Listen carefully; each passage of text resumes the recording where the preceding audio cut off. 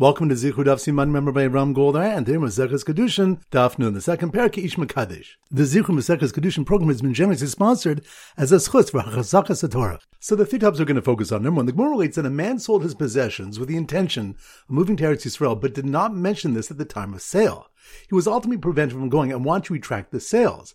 Rava said, Havidvarim shebalev, his thoughts or intentions in his heart. Vidvarim shebalev enim dvarim, and unexpressed intentions in the heart are not considered binding intentions. The Gemara seeks a source for this principle. Although a person can be forced to agree to bring a carbon he vowed to bring, this does not prove that his unstated wish not to bring it is not recognized. Rather, we're certain that in truth the person wants to obtain the atonement afforded from his carbon, and his final agreement reflects his true state of mind. Similarly, when one is forced to divorce his wife when he is required to, the get is valid even if he intentionally refused to divorce her. This too does not prove that his opposition to divorcing is immaterial, because we're certain that he truly wishes to do what the rabbis instruct him to do. Ultimately, a proof is brought from a Mishnah discussing someone who sent a shliach to fetch coins and spend them for him, and the money turned out to be hektish. Although the owner says he intended for a different money to be used, the owner is liable for me'il because his unexpressed intentions are immaterial. Point number two, the third Mishnah on the Daf teaches that if someone is mekadosh for less than a pruta, and afterwards sent bridal gifts to the woman, she's still not married. Shemachim is Kiddushin on Rishon and Shalach, because he sent them based on the original ineffective marriage and did not intend them as new Kiddushin money. When someone sends bridal gifts before having attempted Kiddushin, Rav Huna says, Choshishin loisivonos, we are concerned that the bridal gifts were intended as Kiddushin. This is different from the Mishnah, where Kiddushin was previously attempted, albeit unsuccessfully, and we assume that he erroneously relied on his first Kiddushin. Rav Papa said that where people customarily are mekadosh before sending gifts, we're concerned that gifts sent before Kiddushin are actually intended as Kiddushin. And the Gemara adds that this is so even if a minority of people do the reverse. If they usually send gifts before Kiddushin, we're not concerned that gifts were sent for Kiddushin. And point number three, the next Mishnah states, HaMekadosh Isha Ubita, one is Mekadosh a woman and her daughter simultaneously, or Isha of Achosa Ka'achas, or a woman and her sister simultaneously. Ena Mukadashos, neither woman is married. Rami Racham initially explains this based on a pasuk. Isha el Achosa oitikach litzror. Do not take a woman in addition to her sister, making them rival wives, which teaches that if he attempts to marry both at once, no Kiddushin takes place at all. Rava rejects this drasha because the Torah teaches that relations with a second sister are punishable by karas, which would not be the case if a Kiddushin was ineffective with either. Rather, the pasuk discusses marrying one sister after the other, so the first marriage took effect, and our Mishnah's ruling is based on Rabba's principle, kol she'eina b'zeh al chazeh, whatever cannot take effect one after the other, afil b'bas al chazeno, even when done simultaneously, it cannot take effect. Since marrying one woman makes subsequent Kiddushin with a sister ineffective, so marrying both simultaneously does not affect any Kiddushin. So once again, the 3 points are: number one, the Gemara relates that a man sold his possessions with the intention of moving to Eretz Yisrael, but did not mention this at the time of sale. He was ultimately prevented from going and wanted to retract the sales. Rava said, Havidvarim shebalev, his thoughts or intentions in his heart. Vidvarim shebalev enim dvarim, and unexpressed intentions in the heart are not considered binding intentions. The Gemara seeks a source for this principle. Although a person can be forced to agree to bring a carbon he vowed to bring, this does not prove that his unstated wish not to bring it is not recognized. Rather, we're certain that in truth the person wants to obtain the atonement afforded from his carbon, and his final agreement reflects his true state of mind. Similarly, when one is forced to divorce his wife when he is required to, the get is valid even if he intentionally refused to divorce her. This too does not prove that his opposition to divorcing is immaterial, because we're certain that he truly wishes to do what the rabbis instruct him to do. Ultimately, a proof is brought from a Mishnah discussing someone who sent a shliach to fetch coins and spend them for him, and the money turned out to be hektish. Although the owner says he intended for a different money to be used, the owner is liable for me'il because his unexpressed intentions are immaterial. Point number two, the third Mishnah on the Daf teaches that if someone is mekadosh for less than a pruta, and afterwards sent bridal gifts to the woman, she's still not married. Shemachim is Kiddushin on Rishon and Shalach, because he sent them based on the original ineffective marriage and did not intend them as new Kiddushin money. When someone sends bridal gifts before having attempted Kiddushin, Rav Huna says, Choshishin loisivonos, we are concerned that the bridal gifts were intended as Kiddushin. This is different from the Mishnah, where Kiddushin was previously attempted, albeit unsuccessfully, and we assume that he erroneously relied on his first Kiddushin. Rav Papa said that where people customarily are mekadosh before sending gifts, we're concerned that gifts sent before Kiddushin are actually intended as Kiddushin.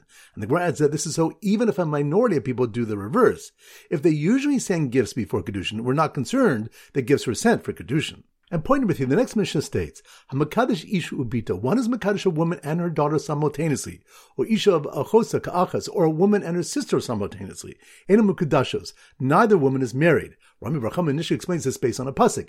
Isha el Achosa oitikachlitzror. Do not take a woman in addition to her sister, making them rival wives, which teaches that if he attempts to marry both at once, no Kiddushin takes place at all. Rava rejects this drasha because the Torah teaches that relations with a second sister are punishable by karas, which would not be the case if a Kiddushin was ineffective with either. Rather, the pasuk discusses marrying one sister after the other, so the first marriage took effect, and our Mishnah's ruling is based on Rabba's principle, kol she'einu b'zeh achazeh, whatever cannot take effect one after the other, afil b'bas achazenu, even when done simultaneously, it cannot take effect. Since marrying one woman makes subsequent Kiddushin with a sister ineffective, so marrying both simultaneously does not affect any Kiddushin. Alright, so now we go to Siman Daf Nun, and our standard Siman is a non-stop flight. So here goes.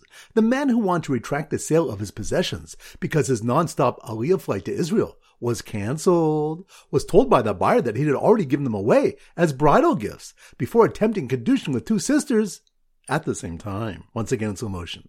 The man who wanted to retract the sale of his possessions because his non-stop Aliyah flight, that must be more on Daf Nun. The man who wanted to retract the sale of his possessions because his non-stop Aliyah flight to Israel was canceled, which reminds us, the Gemara relates that a man sold his possessions with the intention of moving to Eretz Israel, but did not mention this at the time of sale. He was ultimately prevented from going and wanted to retract the sales. Rava said, "Habidvarim shebalev," his thoughts are intentions in his heart, but dvarim shebalev einam dvarim, and unexpressed intentions in the heart are not considered binding intentions. The Gemara seeks a source for this principle. So the man who wanted to retract the sale of his possessions because his non-stop Aliyah flight to Israel was canceled, was told by the buyer that he had already given them away as bridal gifts, which reminds us, the third Mishnah in the Daf teaches that if someone was Mekadosh for less than a pruta and afterwards sent bridal gifts to the woman, she's still not married. Shemachmas Kiddushin Harishon Mishalach, because he sent them based on the original ineffective marriage and did not intend them as new Kiddushin money. When someone sends bridal gifts before having attempted Kiddushin, Rav Huna says, Choshishim Lisibonos. We are concerned that the bridal gifts were intended as Kiddushin. So, the man who wanted to retract the sale of his possessions because his non-stop Aliyah flight to Israel was canceled, was told by the buyer that he had already given them away as bridal gifts before attempting Kiddushin with two sisters at the same time, which reminds us, the next Mishnah states, Mekadosh Isha Ubita, one is Mekadosh a woman and her daughter simultaneously, or Isha V'achosa Ka'achas, or a woman and her sister simultaneously, Inam Mekudashos, neither woman is married. This is based on Rabba's principle, Kol she'einu b'zeh achazeh, whatever cannot take effect one after the other. Afil b'bas achaz eino, even when done simultaneously, it cannot take effect. Since marrying one woman makes subsequent Kiddushin with a sister ineffective, so marrying both simultaneously does not affect any Kiddushin. So once again, the man who wanted to retract the sale of his possessions because his non-stop Aliyah flight to Israel was canceled, was told by the buyer that he had already given them away as bridal gifts before attempting Kiddushin with two sisters at the same time. Alright, so now it's time for B'La'Bach Chazar. Daf Mem Vav. So the Simmer Daf Mem Vav is a cow that goes moo. So here goes. The sad cowboy schlepping a cow, that must be more on Daf Mem Vav. The sad cowboy schlepping a cow who got rejected by the Katana after she had accepted the Kiddushin without her father's knowledge, which reminds us, it was stated in the Gemara that in a case where Katana accepted Kiddushin without her father's knowledge, Rav said that either she or her father can prevent the Kiddushin by objecting to it. Rav Asi said that only the father can object. Rav Asi challenged from a brisa about a mafata seducer, which derives that the girl can also object to marrying him. So the sad cowboy schlepping a cow who got rejected by the Katana after she had accepted the Kiddushin without her father's knowledge and then failed to successfully mekadosh woman with dates because she ate them as she received them, which reminds us, the next Mishnah states that one who says, Hiskajchli b'tamar zu, become married to me with this date, then says, become married to me with the second one, they're separate acts of a Kiddushin, and one of the dates must have a prutas value to affect Kiddushin. But if he said, become married to me bazu, with this one and this one and this one, it's a single act, and they can combine to a prutas value. The Mishnah concludes that if she ate the dates as she received them, they do not combine to a prutas value. So the sad cowboy schlepping a cow who got rejected by the Katana after she had accepted the Kiddushin without her father's knowledge and then failed to successfully mekadosh woman with dates because she ate them as she received them, ended up giving Kiddushin money to his sister which she could keep because he was really just giving her a gift, which reminds us, regarding one who's Mekadosh his sister, which is not effective, Rav says, Maus Chosrim, the money must be returned to him. Shmuel says, Maus Matana, the money is a gift. Rav explains that every man knows that Kiddushin is not effective with his sister, and therefore he must have decided to give her to her as a deposit to be returned. He didn't tell her as much because he thought she would not agree to accept the deposit. Shmuel explains that since he knew Kiddushin is ineffective, he intended it as a gift, and he didn't tell her so because he thought she would be embarrassed to accept a gift. Daf Mem Zayin. So the Simmer Daf Mem Zayin is a maze. So here goes. The young woman who ran into the diamond-studded maze, that must be more in Daf Mem Zayin. The young woman who ran into the diamond-studded maze when she was embarrassed to ask for the missing dinar from the man who was Mekadosh for the mana and only had 99 dinarim, which reminds us, Rav Huna explained a brisa is discussing one who says, be married to me with a mana, 100 dinarim, and the coins were found to be missing 1 dinar. The Tanakh holds it's embarrassing for the woman to demand the final dinar from him, and she's not confident she'll receive it, so her agreement to Kiddushin is deficient. The other Tanakh maintains she's not embarrassed to demand it. Regarding a sale, however, all agree that the seller is comfortable demanding his full payment. So the young woman who ran into the diamond-studded maze when she was embarrassed to ask for the missing dinar from the man who was Mekadosh with a mana and only had 99 dinarim, passed a desperate borrower looking for his loan money he lost there before any of it had been spent, which reminds the Gemara brings a malchokas if an unspent loan belongs to the lender or borrower.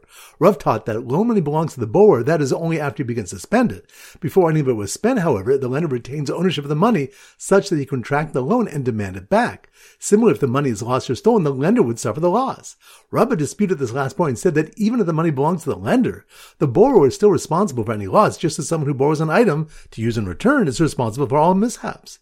So the young woman who ran into the diamond-studded maze when she was embarrassed to ask for the missing dinar from the man who was Mekadosh with a mana and only had 99 dinarim, passed a desperate borrower looking for his loan money he lost there before any of it had been spent, and was approached by the man's lender who wanted to be Mekadosh with the shtar chov, which reminds us, it was taught in a brisa that one who is mekadosh with a shtar chov, a document of debt, Rav Meir says it's effective, and the Chachamim say it's not. The Gemara initially suggests it's the shtar of her debt, and they argue about Kiddushin made through forgiving her loan.